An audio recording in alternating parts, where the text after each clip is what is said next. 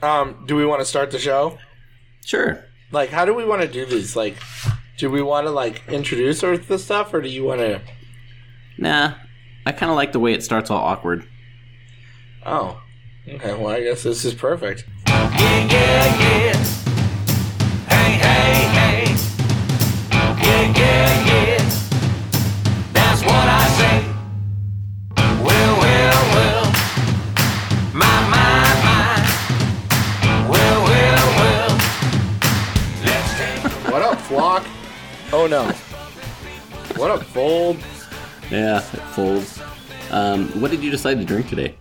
Oh, today I am drinking Jameson. Oh, really? You fancy. What kind of Jameson? Regular. Oh, okay. Yeah, I got some the other day. Hmm.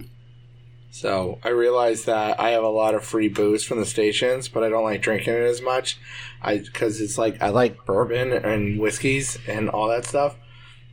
But the problem is I'll drink it, and then it's gone. And then it's like, ooh, I want to drink. And it's like, I can have a little bit of vodka, but I don't want that.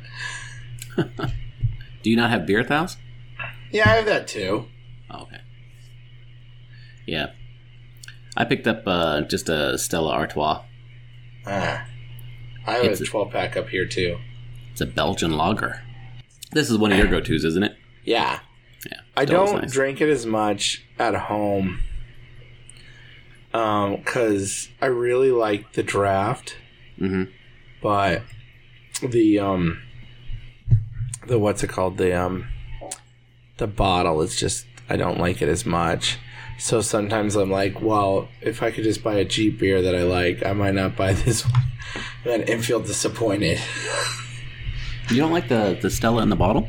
Not as much. Oh, yeah. Well, I mean, it's still good. Yeah, it is but I good. mean, like I was saying before, where it's like, if I like Miller High Life, oh, that's and it's true. cheap, I see what you're and saying. I enjoy it, and Yeah. it's good. But then if I buy Stella and it's expensive, and I drink it, and you're like, it's not as good as it is on draft. Yeah. Yeah, see, my problem is I don't like Miller High Life. Well, see, that's your problem. Or any other cheap beer. Well, yeah, see, that's the thing. You got to find your one cheap beer. Right, right. That looked like a sippy cup for a second there. It's a water bottle. It's like you're drinking this Jameson out of Not a sippy cup. No, I got my Jameson in my my Smith Center theater cup. Oh, neat. The cups they make you buy to go into the theater. Right, right. And, they're $3 a pop, and then you forget to bring yours. And Right, of course. so we have about 50 of these things. Yeah, I've given up on trying to remember to bring mine, and I just use it as like, the cup that you're supposed to have by the sink for like rinsing out after brushing your teeth and stuff like that. Yeah. Yeah, because I think those cups are kind of gross. But I don't want to pay for disposable ones. So every time we go to the Smith Center, basically I get a new cup. Right. And that's what I use it for. So We like using ours because, like, when we drink outside or one of the kids come over or something, and you're like, here's this plastic cup. Heck, Jeff Myers, Ashley's dad, came by, and they picked up some furniture. And we were like, do you want some water? And he's like, yeah, do you have a bottle? And I was like, oh, we don't have a bottle. So Lisa's like, just give him a Smith Center cup. And I put a lid on it. I said, here you go. because you fancy that way. Yeah. No bottled water, but I got a cup that you could take home. Hey, what happened to I know a little bit about this Spider-Man Sony thing. I was wondering if you knew more. I don't know. I never really looked too much into it, but it looks like Sony is either ceasing their deal with Marvel because they're working together. So the idea was the two Spider-Man movies that came out were Sony distributed films that Marvel produced that Sony and Marvel would like cut the shares or something. To get them into the MCU, right? Yeah, but then also, in a sense, you're having somebody else make the movie. Because a lot of movies are done by a production company and then released by a distributing company. Like, you might have a smaller company like Jerry Bruckheimer will produce a movie, and then 20th Century Fox may distribute it or something like that. Oh, gotcha. You know, because like the big studios don't produce movies like they used to. Interesting. So then this is just a money grab then, because they got to realize that there's no way that they can reboot Spider-Man again right now, don't they? Well, no. They could keep it the same way. Without him in the MCU. Yeah, because if you watch the Spider-Man movies, they don't have to be part of the MCU, but I mean, they made it that way, like having Happy Hogan in both of them and stuff like that. So, right, and now they ended the last one as Spider-Man is basically the new Iron Man of the Avengers, and Happy dating what's her name, Aunt May. Aunt May. Yeah, that's gonna be really awkward. Yeah, well, so that's the thing. They can technically make a new movie with all the same characters.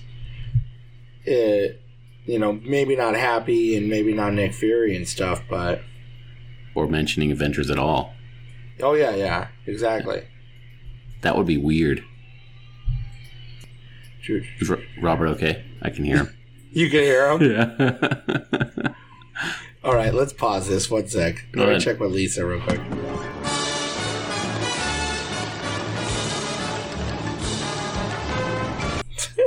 So, back to Spider-Man. I think the fact is, I don't know exactly what Sony's doing, but I think the fact is they're planning to just sever this agreement, and I don't know how many films were in that agreement. Because, I mean, I could probably bring my cousin on and he'd tell you every little detail because he doesn't have a real job. But,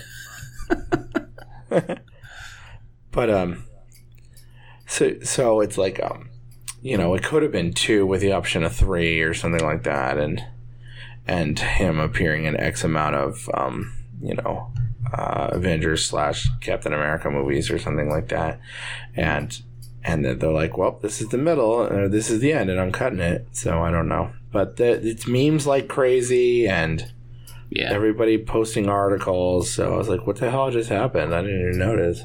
Yeah. Did you see the Facebook event started? Storm Sony? Yeah, I saw Aaron posted that. I thought that was funny. Yeah. Did they ever do that Area 51 storming? Oh, no, it's supposed to be on September 20th. Oh, geez, we're already done with it.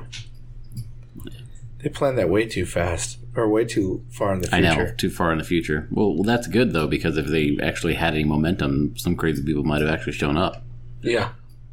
Well, as our bus driver told us when we were coming home from Steubenville, he's like, yeah, they can show up. It's only a runway. It's not even where it really is.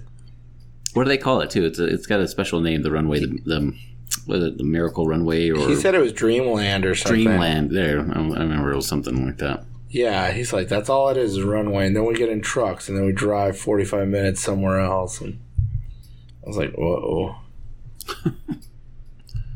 I shouldn't even said that.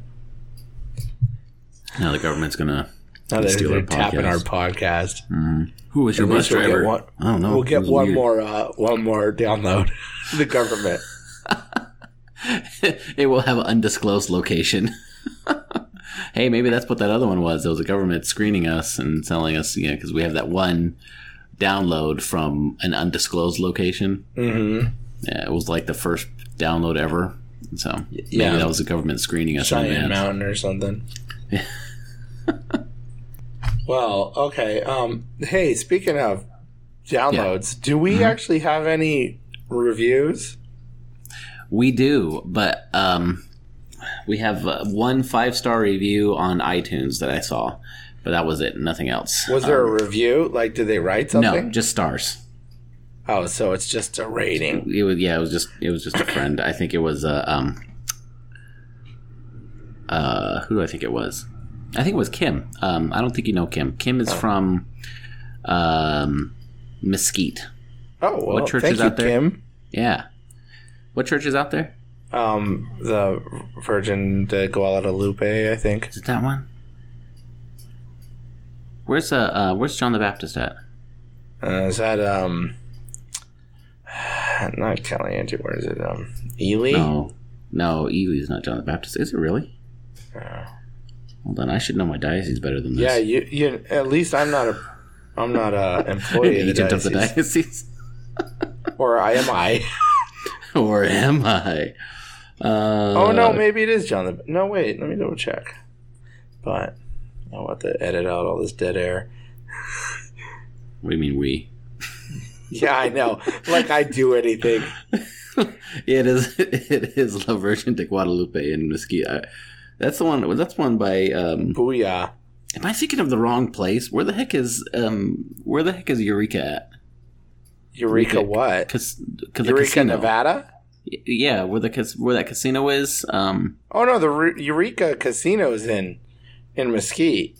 So okay, so it is Mesquite. Okay, Yeah, there is a county of Eureka. right. If you remember your Nevada history, when we had to learn all of our counties. Yeah. Speaking of Nevada history, so I got this John the Baptist is in Laughlin. Laughlin. Oh, maybe she is Laughlin.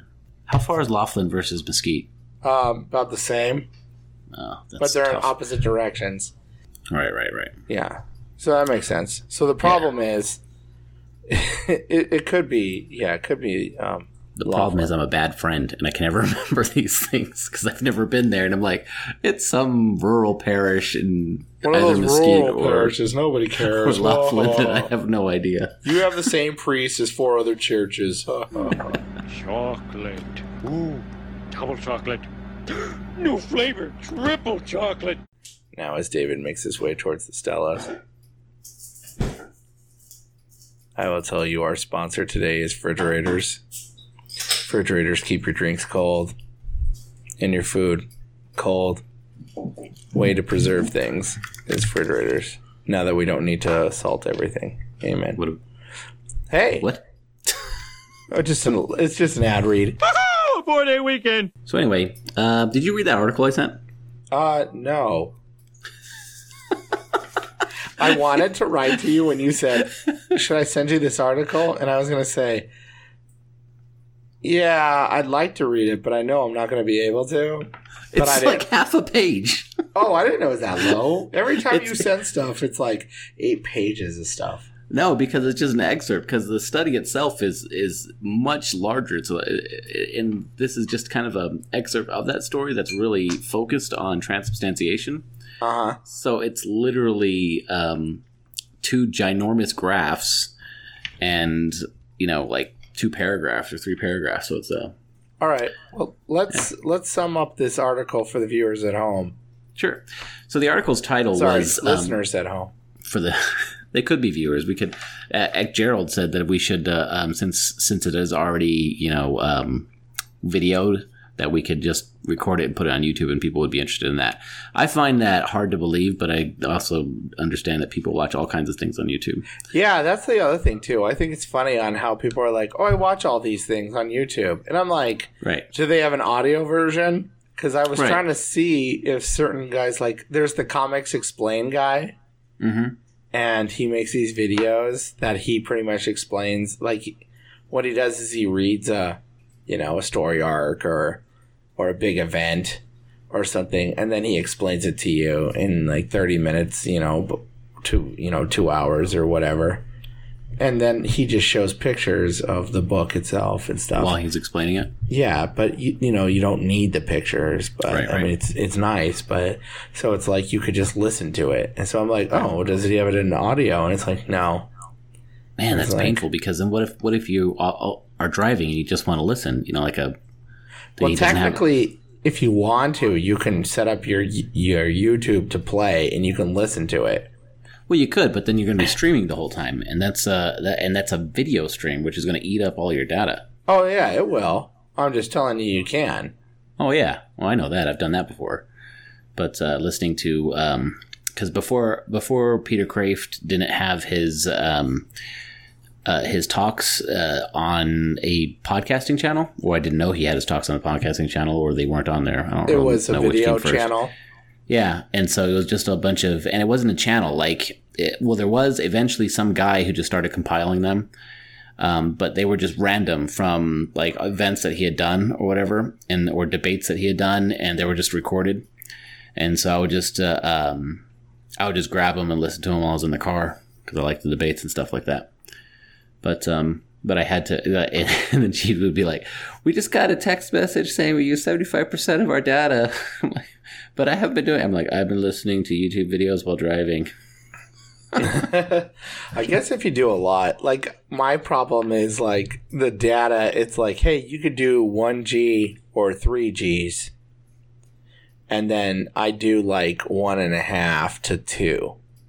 Gotcha. So it's like I'm never close to 3, but I'm always over 1. So it's Right. like I'm paying for all this extra that I don't need. So I'm like, and especially because I barely use a lot because I always have Wi-Fi either here or work, and that's where I spend 90% of my life. And I don't, watch videos while I'm like, waiting for food, or at the restaurant or anything. So Right. it's like, Yeah, I don't do that either. yeah, where my sister will do stuff like that all the time. And I'm like, oh, man. But, like, for me, I'm like, oh, I don't do any of this. So I use up so little data. So Right. when it's like, hey, I could just, YouTube, a soundtrack. Yeah. Why not? Yeah, I'll end up using a lot of data if we take the kids out because Isaac has a maximum point to where he can't function anymore. And then he gets like the iPad or my phone or something like that, so he can kind of, especially for a dinner, because a dinner with 3 kids is closer hour and a half, 2 hours, and Isaac is going to be done eating in about 40 minutes. Yeah. So he needs to, in order to stay calm. A lot of times he'll want a distraction from the outside world to kind of focus him in. And then, so I'll need to either use a, a hotspot on my phone so he can use his iPad, or hand him my phone. And that eats our data. And then the other stuff is just me listening to a YouTube video or something like that while I'm driving. Mm-hmm. Especially if there's a talk that I can't get on a podcast, or debate or something like that I want. Right. Yeah.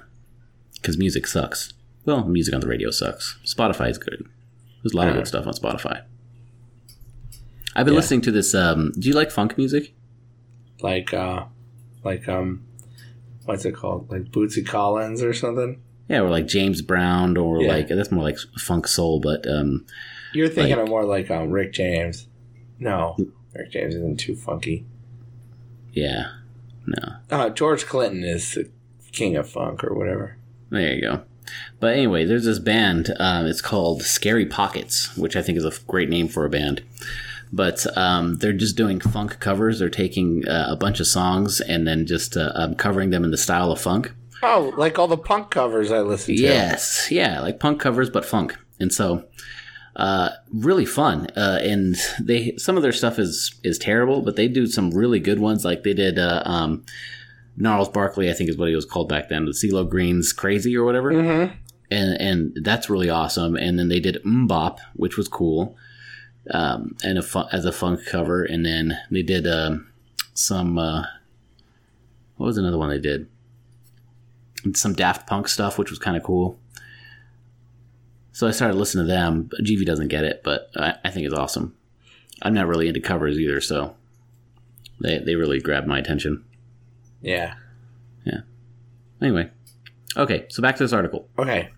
All right, so the article's title is "Just 1/3 of U.S. Catholics agree with the Church that the Eucharist is the Eucharist is the body of blood of Jesus Christ."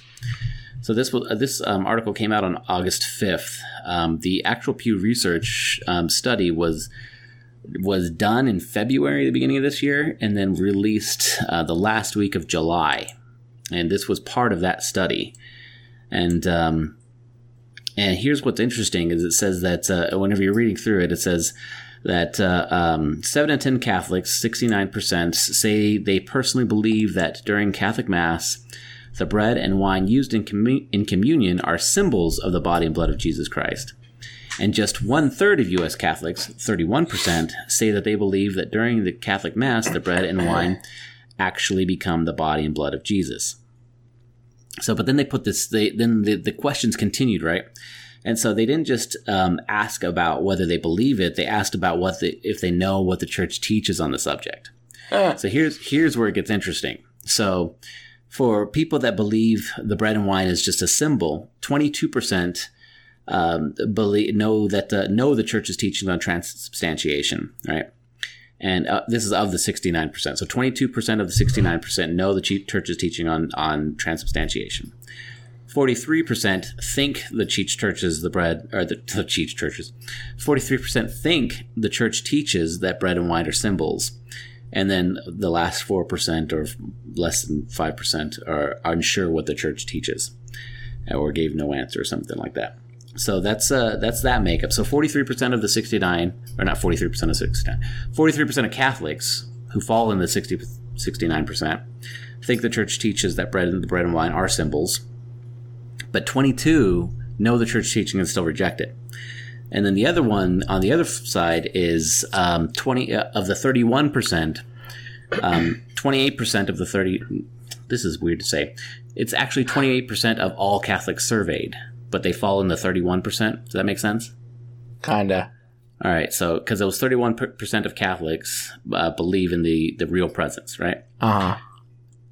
And then in the out of all of them, 28%. Only 28% know the church teaching of transubstantiation and believe it, right? So you're saying there's 3% that believe it but don't know it? Correct. There's 3% of... that's like polling errors. That's what you'd think, right? Because that doesn't make any sense at all. I'm like, how does this even happen?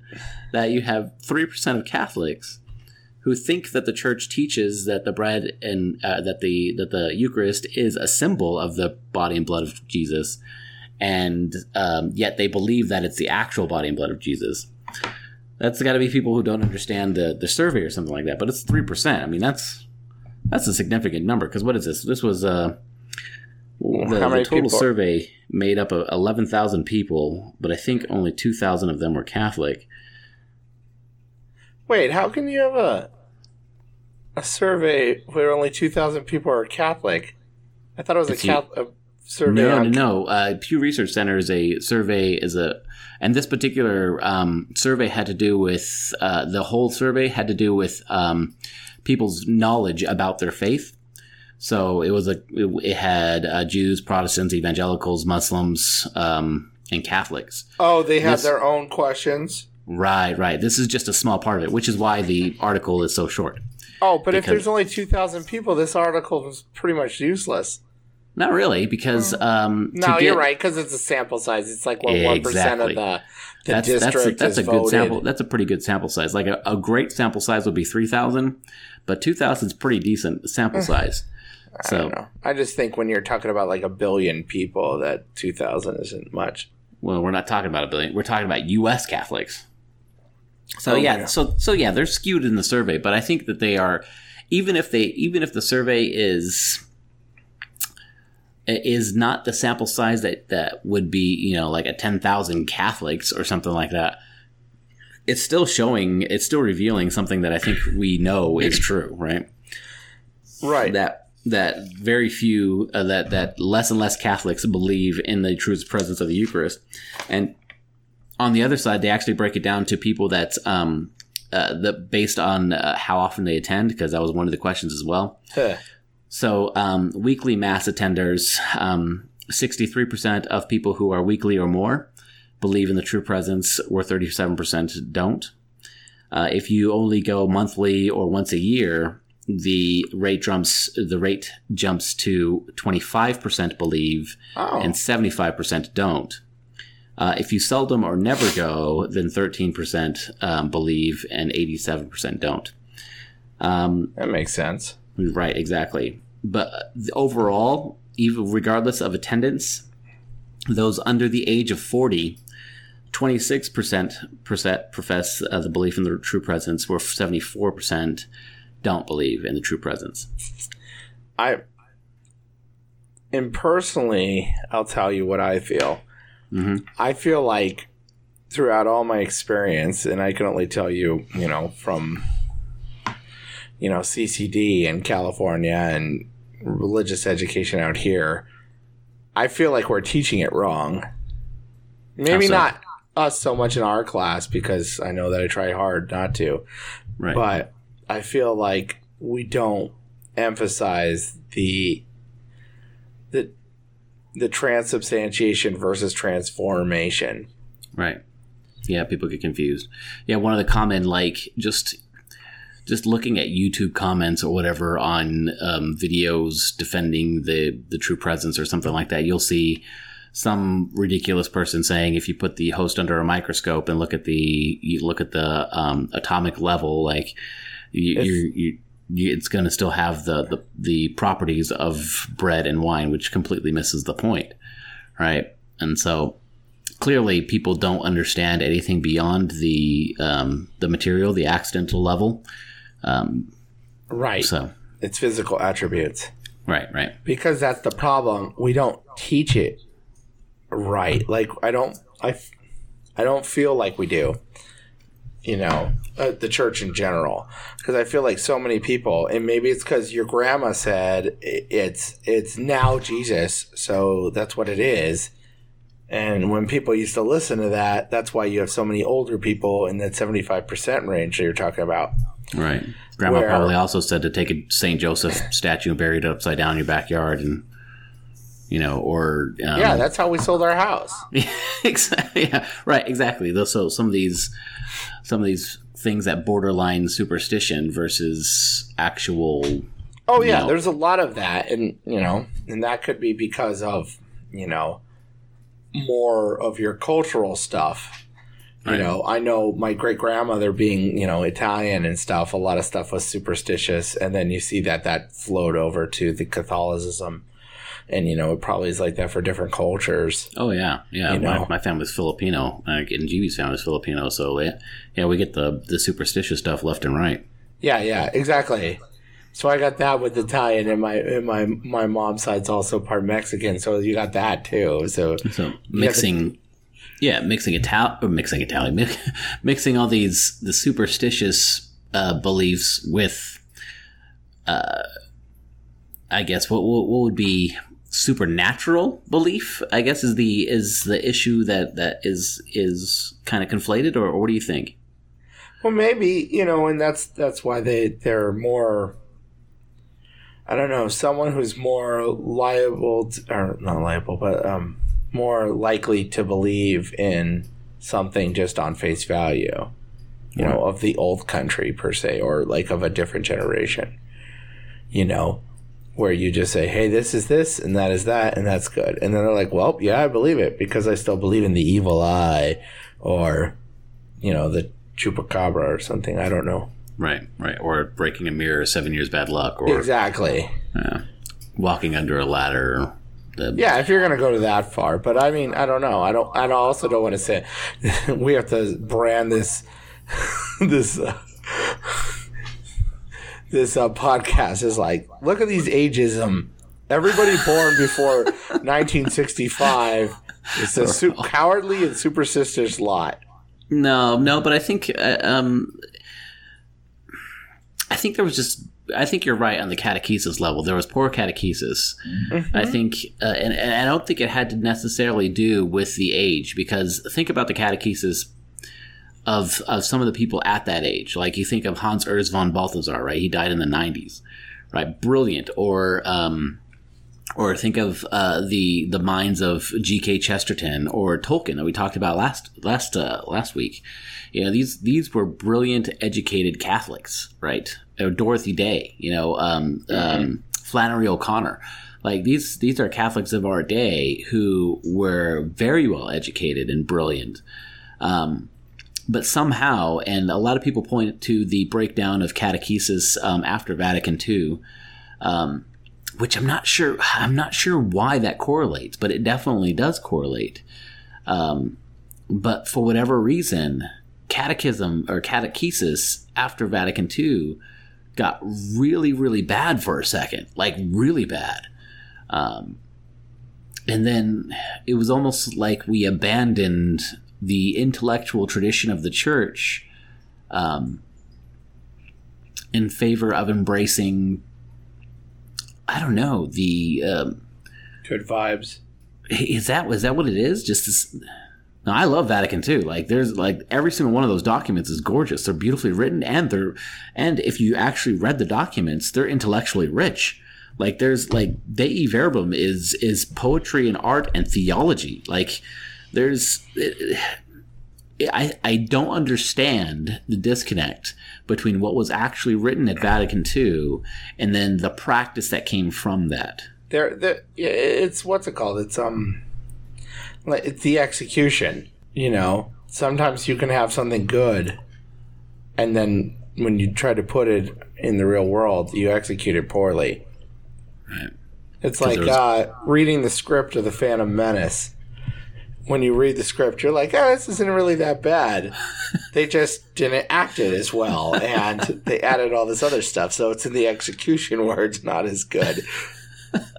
I take it you read the script of Phantom Menace? No, but when I listened to the Star Wars Minute podcast, and they would refer to the script, and the one guy, he kept saying, this isn't that bad.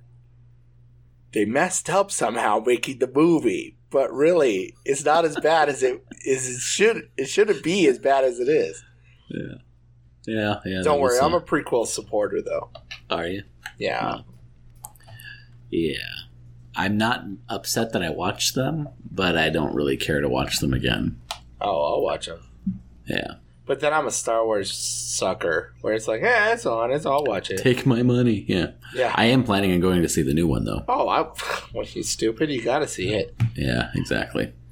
Oh, but back to my point in the teaching, because it's like, I know I had a discussion with, my cousin and his sister, my other cousin, and my cousin's wife, and we were trying to talk about on what the church teaches about the Eucharist, and it's like, you guys went to X amount of Catholic school and you still don't know this stuff, and it's like, I understand you don't know it because I don't feel like we teach it right, and I'm like, this is what it is, but they make it seem this way, and they even called my Aunt Rosie, and she said, what do you guys care? You don't go to church anyway. Well, I think that's a big reason why people don't go to church. Like clearly here, the less you go to church, the less you believe. Oh right. Yeah, it's gotta be connected that way. It's right, and so the way that I see it anyway is that there are 4 reasons why people don't go to church in general. Right, the first one is they don't know that Jesus is present truly. Body, blood, soul, and divinity, that God is there at Mass, right? The second is they know and they don't care because maybe they don't like Jesus or they're just indifferent to who Jesus is. The third is that they what's it called? What was the third? Man, I'm so old. Time. No, because if you believed that God is present, you would make time to go. Right. So you'd have to either. The other one is that they don't believe. Right. They don't know that this is what the church. So one is that they don't know it's what the church teaches. 2 is they know and they don't care. 3 is they don't like Jesus himself. So it doesn't matter what the church teaches. And then 4 is that they feel shame because they know Christ is present, right? Oh, yeah. So, I'm a big sinner, so I can't go yet. Right, exactly. And so those are the kind of the 4 categories that I see, right? And football. Right, which means that they either believe that Jesus is present and don't care, or they just don't like Jesus. And so it doesn't matter what the church teaches about it, right? So, and I think that what's interesting to me is the people that fall into that second category, that they believe what the church teaches, but they just don't go. Like we have the monthly or the seldom to never people that go to Mass or that rarely go to Mass. 25% of the monthly or yearly, the C&E Catholics believe that Jesus is present, and then 13% that never go or seldom go still believe that Jesus is present, and yet they don't go. Yet they don't go, which means that Jesus, the person of Jesus, doesn't matter to them. Mm-hmm. And then you have I had a terrible conversation with a lady a couple of days ago who came into the office asking about RCIA, to become Catholic. And she said she had this experience at another church where she goes in to the priest to talk about wanting to enter into the church. And a different parish. Well, I don't want to say in this diocese. No. I'm pointing out it's not a different church. Oh, yeah, no, different parish. Big C. Yeah, different parish, different Catholic church, right? Okay, sorry. So I'm just clarifying. Yeah, good clarification. She was at another Catholic church, and the priest there told her that that basically her whole year of formation that she had doesn't count because of whatever reasons he felt like. And that he doesn't foresee a way for her to learn about the faith in any kind of adequate way, even though she's professed belief in Jesus and his church, and basically was unwilling to form her. Right? Wait, like something outside of that, like you do this stuff on the side, so I don't like you, or no? It was in the formal classes that were set up by the parish. So then what? Was he saying you're not doing a good job in class, so you shouldn't get it? She went to 30 hours of classes. And why would this priest say that? Like, I don't understand what his reasoning is. His reasoning was he felt that the people teaching those classes that were set up at that parish didn't have adequate theological background to do so. So is he saying that about everybody in the class? Yep. Oh, okay. Well, that's a little different.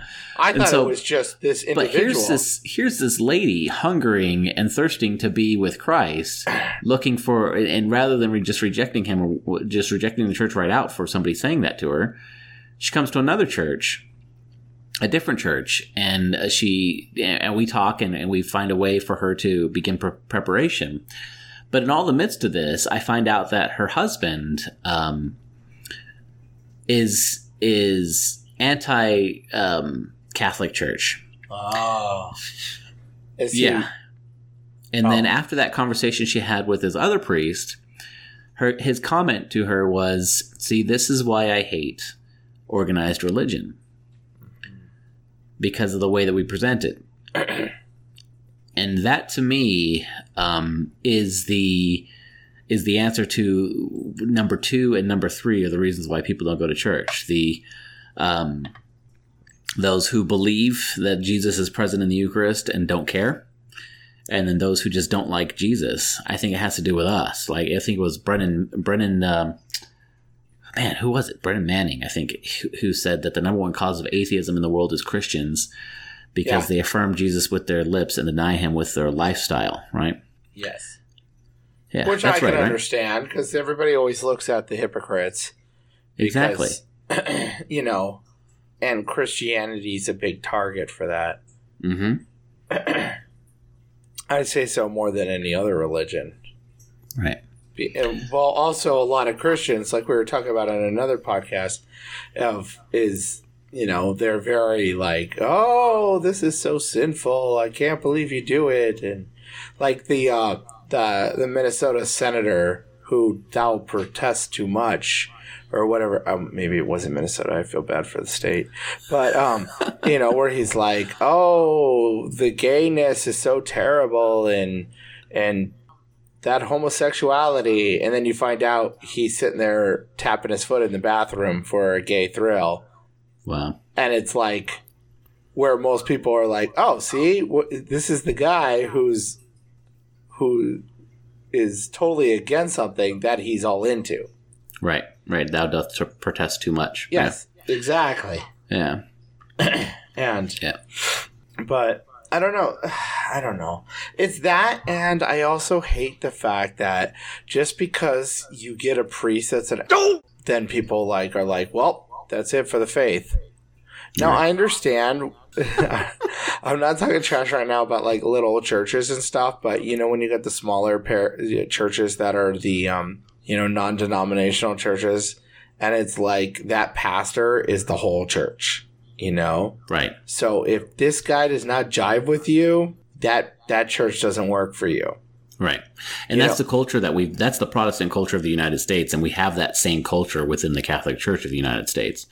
Is if the pastor doesn't jive with you, then that church is terrible, regardless of whether she holds the actual truth, right. And I feel like that's the problem. My point going back to that is if someone's, it's like I knew a family back at St. Peter's years ago that they didn't like something that was going on, and they just went to Central Christian, all but the daughter. And it's like, well, you just turned your back on the whole Catholic faith. You should have just turned your back on that priest. Not even the whole parish, because it was one of the, what you should have done is go to St. Thomas More or go to another parish in the area, Well, the interesting question is, why'd the daughter stay? Because her whole thing is she was, I guess more, she's like, this is my faith. This is my church or something. That's interesting. There's a great line that a pope that's attributed to a pope, but I can't remember which one, and I don't want to quote it wrong. But probably. But here's what here's what I do remember is Napoleon kidnapped the Pope, and he actually held the Pope captive for 5 years. And I don't remember which Pope it was because I get everybody mixed up. But anyway, in that time, the story goes that Napoleon said that, told the Holy Father that he's going to destroy Christianity, right? He's going to destroy the Catholic Church.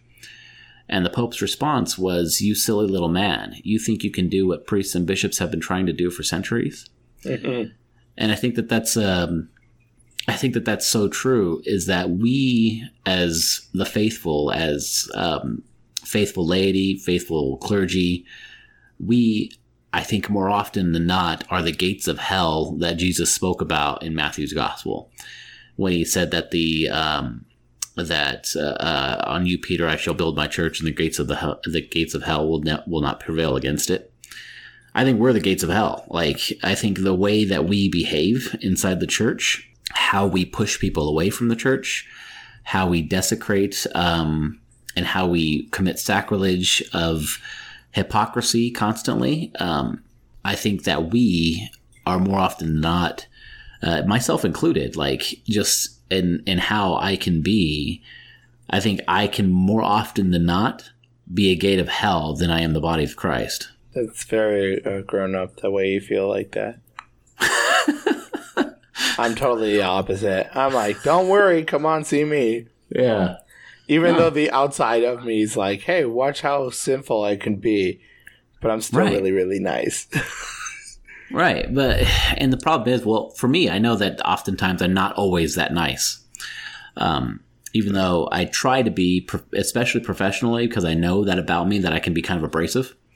And so professionally about me, I try to be really, really nice. But I think in the times of weakness, like any one of these priests, or like any one of these other people that, for whatever reason, turn people off from the church, I think it's the time of weakness. But it's that time of weakness that is the gate of hell. That is pushing people away from the church, right? Uh-huh. And so, I guess I guess I don't really have a good solution to the problem of 2 and 3. Those who believe that Jesus is present in the Eucharist and don't care, or those who don't like Jesus because of his followers, or because most often when people say they don't like Jesus, they either don't like Jesus because of some pop culture definition of Jesus, or because of the people that represent him, because we are the body of Christ, and therefore what we represent is Christ to them. Yeah. There's no way you can fix that. That's just human behavior. Right. So what do? We focus on orthodoxy. We focus on right teaching. Is that the solution? Focus on the percentage of people that don't go to church because they don't know what the church teaches and don't believe it? You mean before they stray? Or even those who are, or those who are strayed, or those who aren't going. The problem is you have to get a good media campaign, or like you say, with a good hype man or something, because how many times does society says, "Oh, because I am X, the Catholic Church hates me." That's very true. You know, it like gay. I said that so gay. You know, with the gay community, they're like, "Well, I grew up Catholic, so I know they hate me," and it's like, well, no, it's the Catholic Church has its views on homosexuality, but the fact is, the Catholic Church preaches the fact that everybody should be loved because they're a person. Right, and it has nothing against homosexual persons. In fact, I personally think that if people who identify as homosexual, their safest place would actually be in the Catholic Church. Because think about it, like the Catholic Church is never going to define a person by their sexuality. Whereas the rest of, for whatever reason, we're in this culture that wants to define people by their sexuality. Oh, and so define them by everything. Right. Yeah, just narrowly put them in this little box of this is your world. If you are gay, you need to be this. Like a really good example is, oh man, now his name escapes me, but Star Trek, the guy George Takei. Who? George Takei. Yeah, George Takei, right. Yeah, George Takei, he's gay, right? And then there was this article that was written that in the new Star Wars, the new Star Trek films, the guy who's playing Sulu now, like they wrote it that his character would be gay, right? In the show or in the movie, and Takei was actually upset about that. Because Sulu wasn't gay. Exactly. Takei was gay. And John Cho, who is Sulu in the new movies, isn't gay. Right.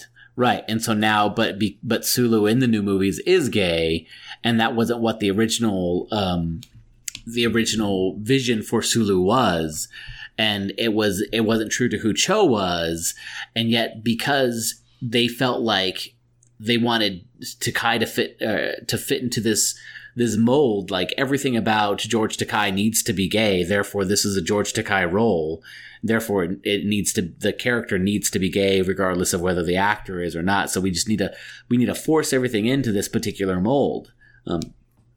That's go ahead. But it wasn't even Takei's character who was gay, it was the new guy's character who was right, gay. Exactly. which makes it terrible, right? And that's why he was so upset about that. But we've created a culture in which we need to narrowly fit everybody into this identity that we force them into.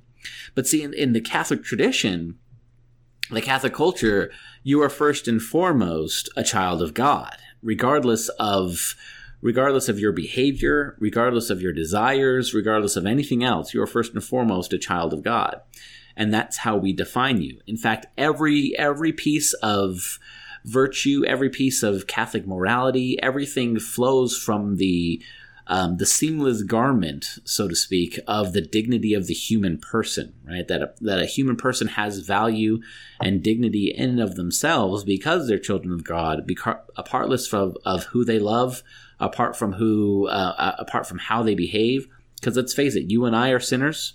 Yes. You and I fail in numerous ways. And sometimes are unrepentant of those things that we fail from, right? We are very imperfect people. And so to be somebody who identifies as gay, regardless of whether regardless of where you feel like you fit in the world, the only place, the best place, or the place that's not going to reject you would be theologically the Catholic Church. Like, we're not going to say that you're less of a person because you act in a way contrary to the teachings of the church. Because you know what? I act in a way contrary to the teachings of the church. You know, and and yet I think the distinction that most people would make would be whether or not you're repentant of your action. In the church, and that's where people get really upset. But repentance comes from a movement of the Holy Spirit. You know, love comes first. You think about the woman at the well in John's Gospel, right? You know, Jesus encounters this woman who is has had several husbands and the man she's with now is not even her husband, right? And she's not repentant until after she feels loved and accepted by Christ. And so that's the whole Pope Francis lead with mercy thing that kind of ruffles people's feathers at times. But yeah, anyway, that's a random tangent. No, and it's true. And like you said, theologically, the safest place would be with the Catholic Church. But as we said before, how many members of the church that we may know personally or just there that would not be there with open arms? Right. That's the problem. Because like you're saying, back to the point of the people or the problem sometimes. Oh yeah, well, more often than not, we are Hell's Gate, right? We are the gates of hell that the church is storming against. I think that's a good picture, because if I'm the body of Christ, Jesus is storming against my inclinations of sin, and I'm more often than not fighting against that, right? It's I want to hold. We talked about this last time, though. This idea of wanting to hold on to my own sin, right? Oh yeah, cocaine. Yeah, exactly. And God is banging against that gate of hell, and eventually God wins. Like if I open myself up to God, eventually He will win, and He will break down that gate of hell. The gates of hell will not prevail against Him. And but I've got to be willing to enter into that battle. And wrestle with it. And I think then the answer to the problem would be for all of us who listen to this podcast or who go to church weekly, who believe what the church teaches on various fronts.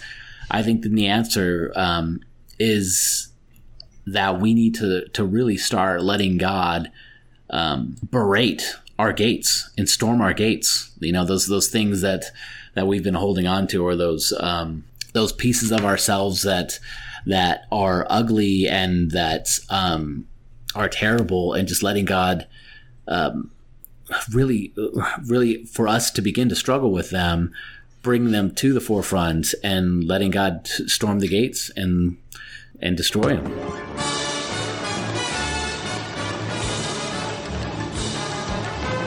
I think one of the things is even just a simple thing is I don't know.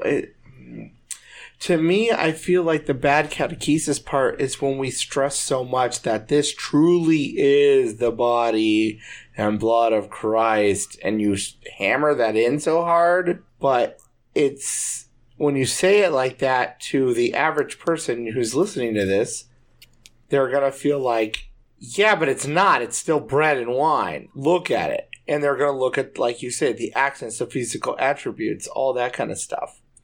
And that was my problem. And I don't know if we put this on the episode 2, but it has the least amount of downloads. So listen to episode 2.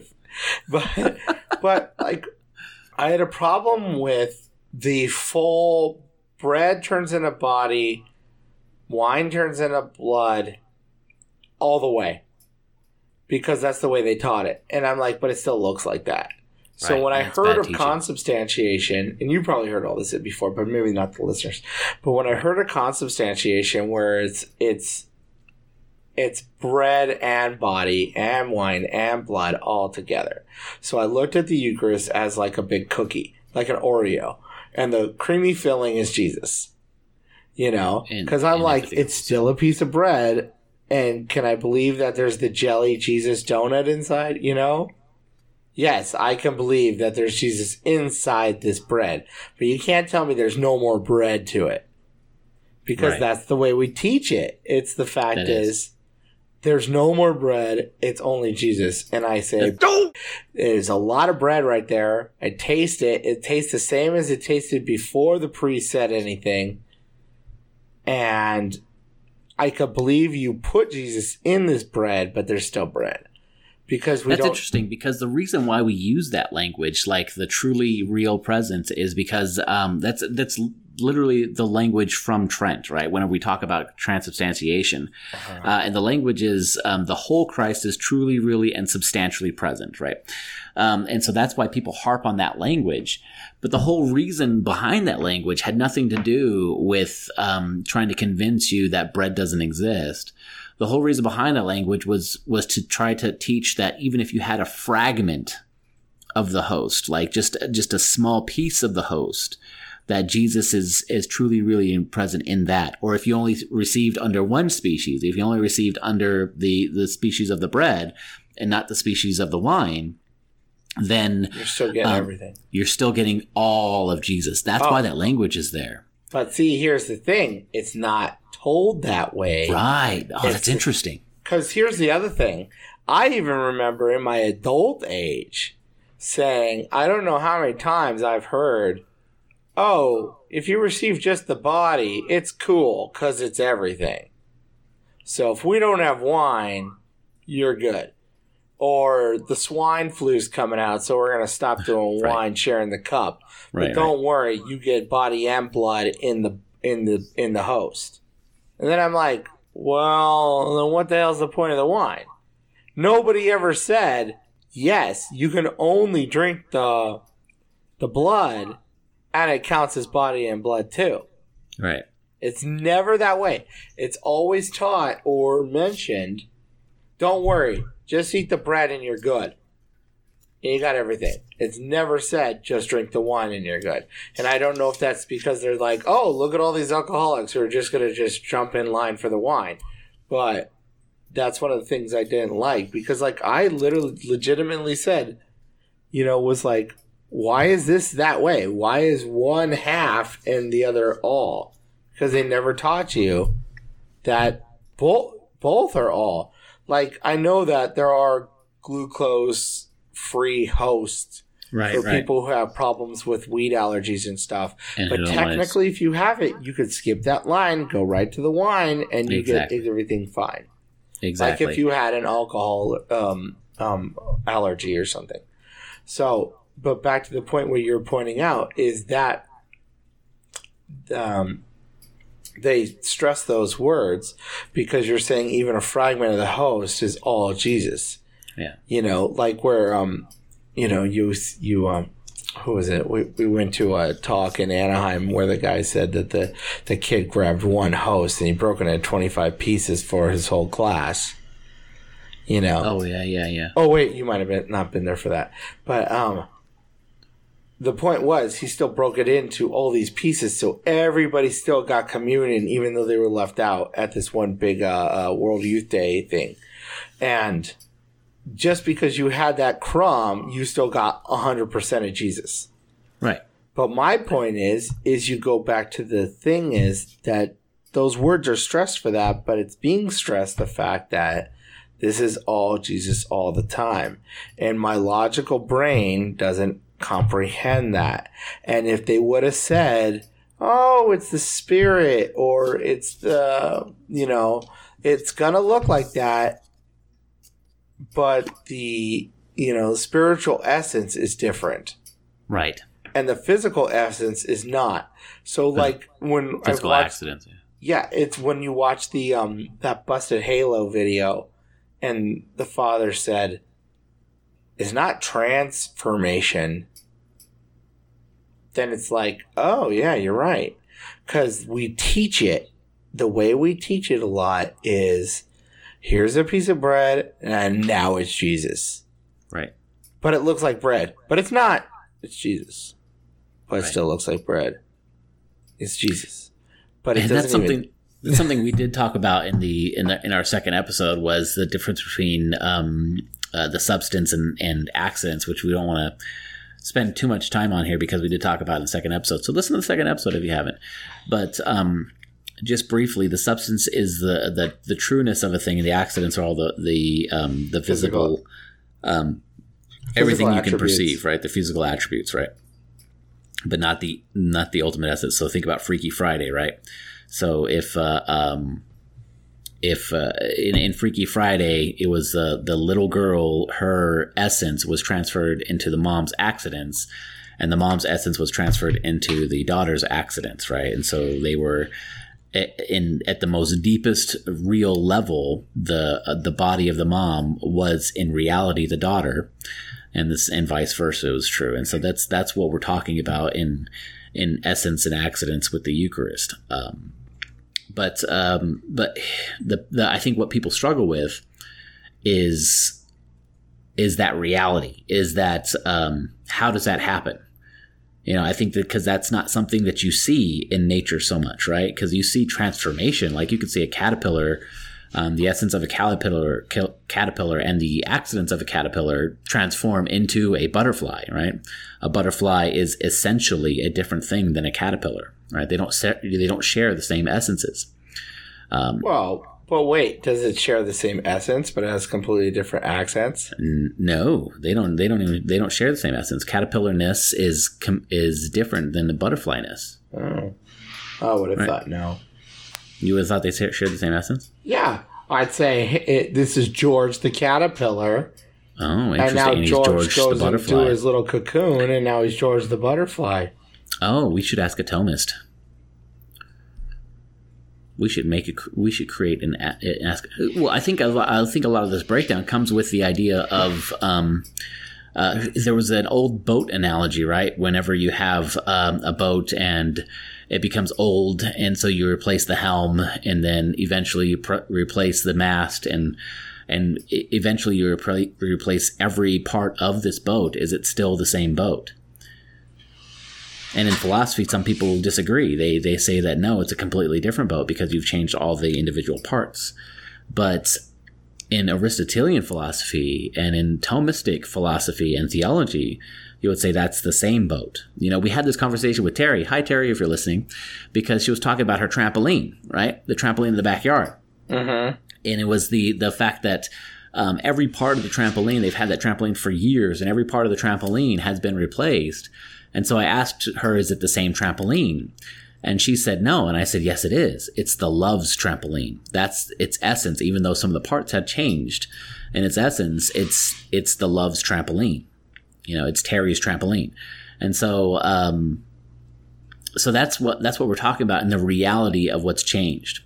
And in the reality of the bread, the reality of the wine, when we're talking about the essence, we're talking about it its deepest, most fundamental being of level, what it is, not its molecular level, not its material level, but in its essential level. I used the example in the previous podcast of to understand the essence or the substance of a thing. We talked about whether or not a unicorn exists. Remember?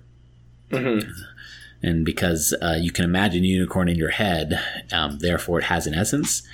But since unicorns don't exist, there are no accidents, right? So there's this deeper level of a thing that is its essence, right? And so when it comes to the Eucharist, that is what has changed in the bread and wine. So all the matter is there, but the essence of the thing is not there. And so the question becomes then, and I think that this is actually proper to the Eucharist. Because think about the Old Testament, right? In the Old Testament, there are a lot of prefigurations of the Eucharist, right? There's the Passover meal where they take the unleavened bread and they eat it in a rush, and it's a saving from slavery, right? Mm-hmm. You think about probably the most perfect prefigurement of the Eucharist in the Old Testament is the manna while they're wandering in the wilderness, right? That sustains them for life through the wilderness and before they enter into the promised land. That is the first reading on Holy Thursday. Yeah, right. And it, rightly so, because you think about, what does the word manna mean? The word manna literally means what, or what is it? What is this? They didn't have a word to describe what was being fed to them from God. And so they just call it, what is it, or what? And then it's not until Jesus comes and he feeds the 5,000, and with this miraculous multiplication of the loaves that is recorded in all four Gospels, that it's so imprinted on the memory of the early church that they had to repeat it, even if they knew it was included in all the other Gospel writings. It just needed to be said over and over again. And then in John's Gospel, so perfectly, immediately after this, those coming to Jesus talk to him about the nature of the manna, nature of the multiplication of the loaves. And Jesus, he says that I am the bread. I am the bread that came down from heaven. Well, the bread that came down from heaven is the manna. And Jesus says that no, whenever you ask what is it in the wilderness, that's me, right? In order for Jesus to be a fulfillment of the manna that came down from heaven, he has to be more than manna, right? He has to be not less than manna, but he has to be He has to encompass manna and all the other Old Testament prefigurations of Eucharist. He has to be the sacrifice of Abraham with Melchizedek that brought bread and wine, right? He has to be the Passover. He has to be the Passover incarnate. He has to be the manna from heaven. He has to be all these things in order to be more than them, right? And so Jesus then now is saying that I am the bread of life. And they ask the question, well, how is this so? And then he says, well, my flesh is true food and my blood is true drink. In fact, in John chapter 6, I think he actually says, I really should grab a Bible when I do this, but I think he says it like 7 times, right? Where in that whole John chapter 6, in the bread of life discourse, I think 7 different times, he says something to the effect of, eat my flesh, drink my blood. And it's not hyperbole, because other times that he's being hyperbolic, like when he says I am the gate, you know, he doesn't repeat, oh, my hand is a doorknob and my, you know, shoulders are hinges. You know, he doesn't go into depth. Or whenever he's talking with what's his name, Nicodemus in John chapter 3, and he's being super hyperbolic and he says you must be born of water and spirit. Or he says, you must be born again. And Nicodemus is like, well, how the heck do I climb back in my mother's womb and then get born again? And then Jesus corrects him. He says, no, I'm saying you need to be born of spirit. You need to be born of new, you know, of water and spirit, right? He corrects he helps understand the metaphor, the hyperbole. But in John's gospel, in John chapter 6, he doesn't do that. He says 7 different times that his flesh is true food and his blood is true drink. To the point where those that are following him are appalled. They're like, Jesus, you need to explain yourself because this doesn't make any sense. And they keep asking him and they grumble against him all the way to the point where in verse 66, his disciples, it says, many of his disciples, not just the crowd, but many of his disciples no longer followed him because of that teaching.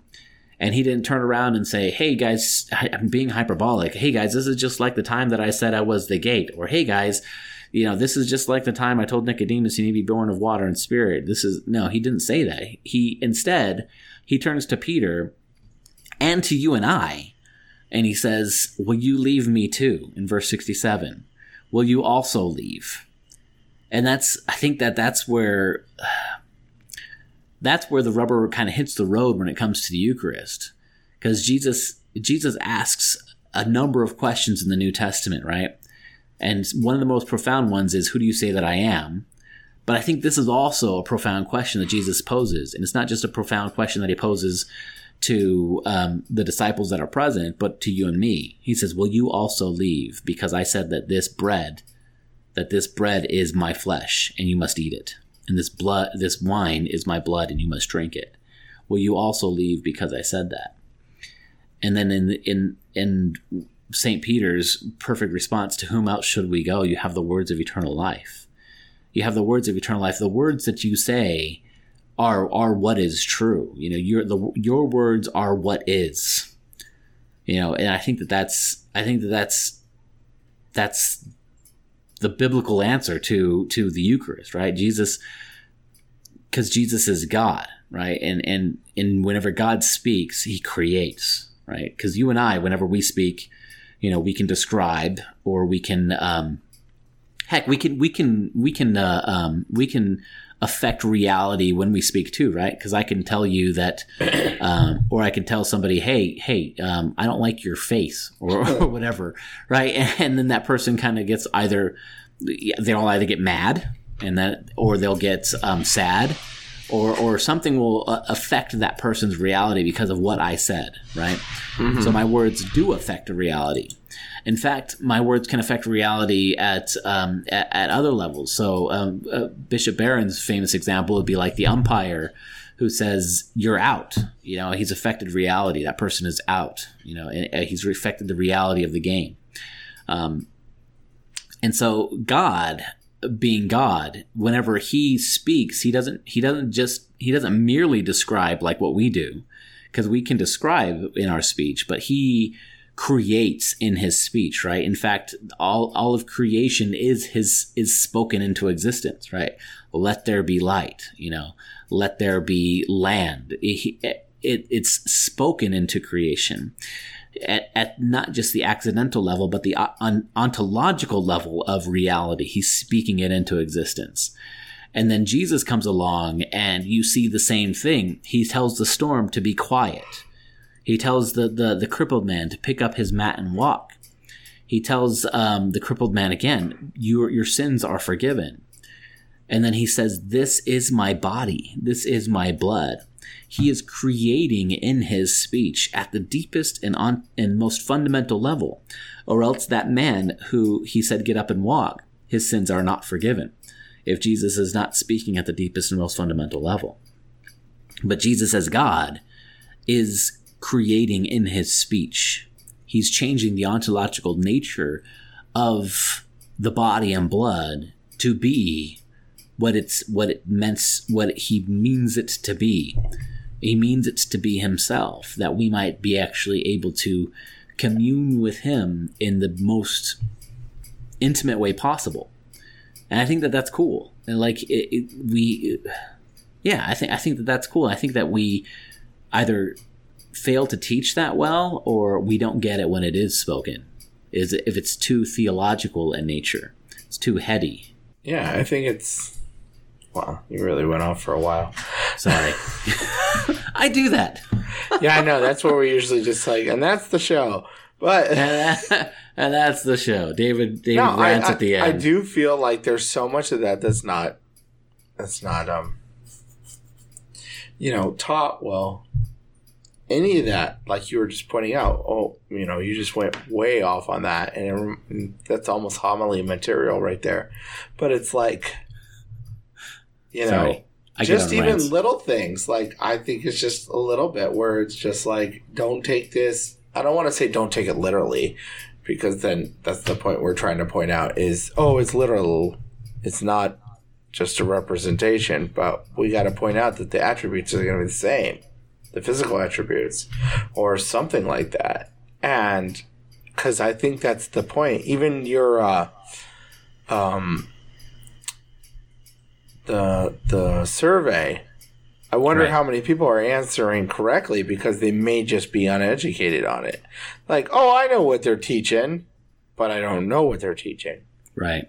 I know they said this is this and that is that, even though our faith is more what we were pointing out, where people don't even know what essence is. Right. Like I was already confirmed and everything before I figured out the whole essence thing. I think it was in my 20s. With Father Romeo teaching about the essence and stuff. And you're like, what? This makes so much more sense now. Right, exactly, yeah. Now I understand why people would understand consubstantiation. Because they're trying to say it is bread and it is Jesus. It just looks like bread, but it's Jesus in its spirit. Boy, do other people know this? Yeah. And I would believe that boat is the same boat. Oh yeah, I think because that's. I think maybe to me it's because you do one piece at a time. So rather than buying a whole new boat. Yeah, or something. Yeah. Even when you sometimes even like buildings like the MGM building here, the Hotel Casino is in Vegas. There's a big. I don't know, one wing of it is the old Marina Hotel and Casino. So I would say that is still partly the Marina Hotel and Casino. Like the essence still is there. Because they just built around it. Oh, gotcha. You know what I mean? Yeah. Like I could see that in another, when we're using these physical examples, like the boat and trampoline. I want to clarify things. Terry's last name is Love, so when you say this is the Love's Trampoline, oh yeah, I yeah. I don't know if she'd be okay with us telling her last name on this podcast. Well, you already said it's a Love's Trampoline, and I didn't want people to be like, "What do you mean by a love trampoline?" I thought you meant like a love swing or something like that. That's terrible. And more clarifications. It is Pius VI was the Pope. I knew it was Pius. Told you. I would have guessed pious or innocent. So That's what I said. Shut up. Don't be all like, oh, I would have guessed the same things Neil just said. yeah. Well, no, that would have made sense though because of the time frame. Yeah. But anyway, Yes, he was after Clement the 14th and before Pius the 7th. there you go. What about the so if that's the theological solution is to teach more accurately the essences and accidents, and then the other solution was to I mean, like, not like these are actual, like these are theoretical solutions because, you know, how many churches or how many catechists are we going to be able to get to follow us, or how, what's not necessarily to follow us, how many regardless of how we teach it in class, how are we going to know that it's going to be received the way that it was taught, right? Even if we teach it super well. Oh, you see what I'm saying? No, yeah, because there's sometimes they just don't listen or care, or they already have their minds made up. Right. But I think even if we start at second grade for First Communion, because it's a little hard, because I know that in First Communion I was taught one way, and even throughout confirmation and everything, like I said, till my 20s, did I feel like that's the way it was. Right. So sometimes kids have their minds made up from something they heard at 7. So me talking to 16-year-olds and telling them, no, this is what it is. Maybe that's like, to them, they're like, whoa, no way. Or maybe they're like, it doesn't matter, Neil's wrong, because I've already have it in my head that it's been wrong for the last 9 years. Yeah. So there's that. But I think that would make it a little easier if we start it that way, because then you won't sit there and have something lingering on you like, this doesn't make sense, I don't like it, and it's more of this church mumbo jumbo that doesn't work with science. Right. You know, where a lot of church stuff, you know, it does work with science or something. Of course. And then you're going to get points, you know, I don't know, like the whole 7 days, you know, Earth's created, or, you know, the world's created in 7 days. And then you'll sit there and say, well, that's wrong. Yeah. Or you'll go the fact that it's like, how did God create day and night before he created the sun and the moon, if the sun is what determines day and night? And then it's like, wait, that's not the point we're trying to say. Right. Or the fact that the first story of creation, all things are created, and then man is created. Whereas in the very next chapter 2, God creates man first and then creates everything else. And so, like, it's self-contradictory in it. And so, I mean, people don't realize that that's not the point of either of those chapters. Mm-hmm. But anyway, that's a different podcast. Yeah. But back to So back to the point. It's, you know, if we catechize a little better in the beginning, you know, and we're talking about like even back to second grade. I'm talking about even at home. I think at home is where it begins with our kids. Like, sorry, that goes without saying, I guess. Yeah. Just to talk to our kids about the reality of Jesus and how, you know, like that's Jesus truly present, body, blood, soul, and divinity in there. And the whole point of it is to say God wants to be with you. Like, God loves you so much, he wants to live with you. He wants you to walk with him in the most intimate way possible, right? So, anyway. And it still looks like bread. Yep. So that way you can, because otherwise you wouldn't be able to. Otherwise, if it looked like real flesh and if it looked like real blood, then we would be repulsed by it as humans, right? We wouldn't be able to consume it. Exactly. There would be no way for us to take that into ourselves. But then if it was partially bread and partially Jesus, then it's not all of Jesus. Then we're not receiving Jesus wholly. We're receiving something else. We're receiving some composite. But God wants to give us all of himself, not just part of himself. Like it's I think marriage is a great analogy. We used this before, but the marriage analogy that God wants to give you his whole life, not just part of his life. You know, It's not like I tell Jeevy, all right, honey, I'm going to be your husband on Tuesdays and Thursdays. But then the rest of the week, you know, I'm gonna be my own guy. You know, I don't want to be anybody's be anything else. No, God says, no, I want to give you all of me. You know, That's I'm going to give Willie's you. time. What's that? That's Willie's time. That's Willie's. Sorry. Simpson reference. The Simpsons reference. Yeah, that was The Shining, right? That was a good episode. Yeah. The Shinnin. The Shinnin. You want to get sued, boy? Yeah. The Simpsons. Yeah, we digress too easily. All right, what about that last one? The last category of people who don't go to Mass because they believe in the body, blood, soul, divinity of Jesus truly present in the Eucharist, but they are ashamed because of that reality. What can we say to those people? I don't know. I guess that's when you have to stress on the open arms and the unconditional love of Christ and the redemptiveness and, back to reconciliation. I guess all those things. That God desires them. Yeah. That God wants to be with you, even warts and all. Right. Because isn't that the reality of shame is that you feel unworthy and inadequate, when in reality we are unworthy and inadequate, and yet God wants us anyway? Mm-hmm. Something like that, because that's the point, is, where, as we pointed out before, like, the outside world will look at you and like, oh, you go to church, you must be perfect, and now that you're not, now I drop you off your pedestal. But the other way is you also look at yourself as like, I'm going to church, I should be perfect, but really I'm bad, so I'm not worthy enough to go to church. They don't look at church like we talked about before, where it's like church is the hospital to get better. Right. The sin is my illness, and I got to cleanse it by going to church. And that helps me get over the fact of the sin.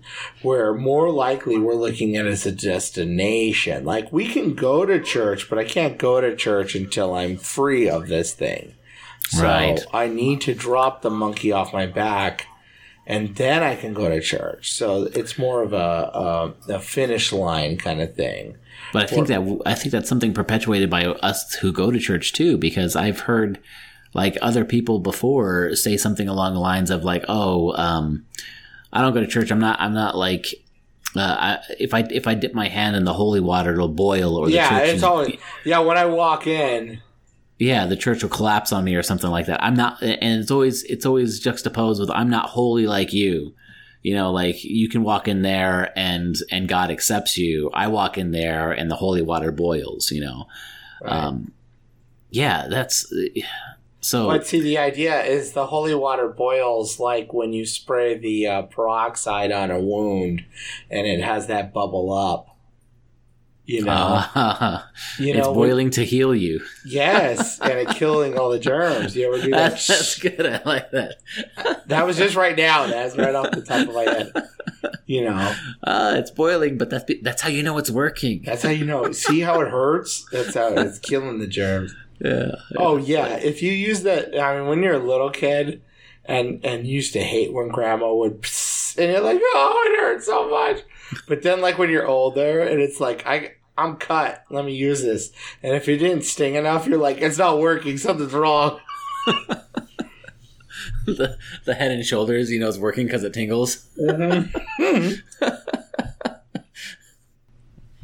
I don't know. Anyway. That's just my point. And the fact is, it's hard to tell people who are, like you said, are, I guess, ashamed or whatever to go to church. And it's just a whole new mindset. It's just like, you can't just go door to door and say, you know what? Jesus loves you. You can go back to church. You're okay. I mean, I guess you can, but nobody's going to really listen. But, I mean, that's the problem with that kind of stuff. It's the same thing where it's like, people who are manic depressants and just say, people do love you. And then have them fully jump on board. But I think that maybe the little invitations do help. Oh, no. Sorry. Let's go back to the point. Yeah, you were right. I'm just talking about in general for the whole. Oh, like for the whole 1/3 or whatever. That 1/4 of the people you're talking about. it's impossible to tell everybody. But yes, you are correct. You tell one person or Right. some obtainable amount of people, that should help. Right. No, just that little invitation, even if it's not responded to every time, but that little invitation that's responded to once or twice in a while or whatever. Just letting them know that, hey, and reminding us as well, like whenever we have those experiences of our own shame, that, hey, God does want you here. And not only that God wants you here, I want you here. Yeah. It's that the church is less because you're not here. Right. Because you are a believer who belongs here and is not here. And we want you here. And God wants you here. Yeah, that's good. See? On fire today. Look at that. Solving all the world's problems. Well, all the Catholic problems. If more people listen to me... Oh, I got more problems, but we don't want to be registered as a political podcast. But We could talk about political stuff if you want to. oh, yeah. I got all the answers to guns, abortion, what was the other stuff? Immigration. Immigration, yeah. What are all the Healthcare. hot button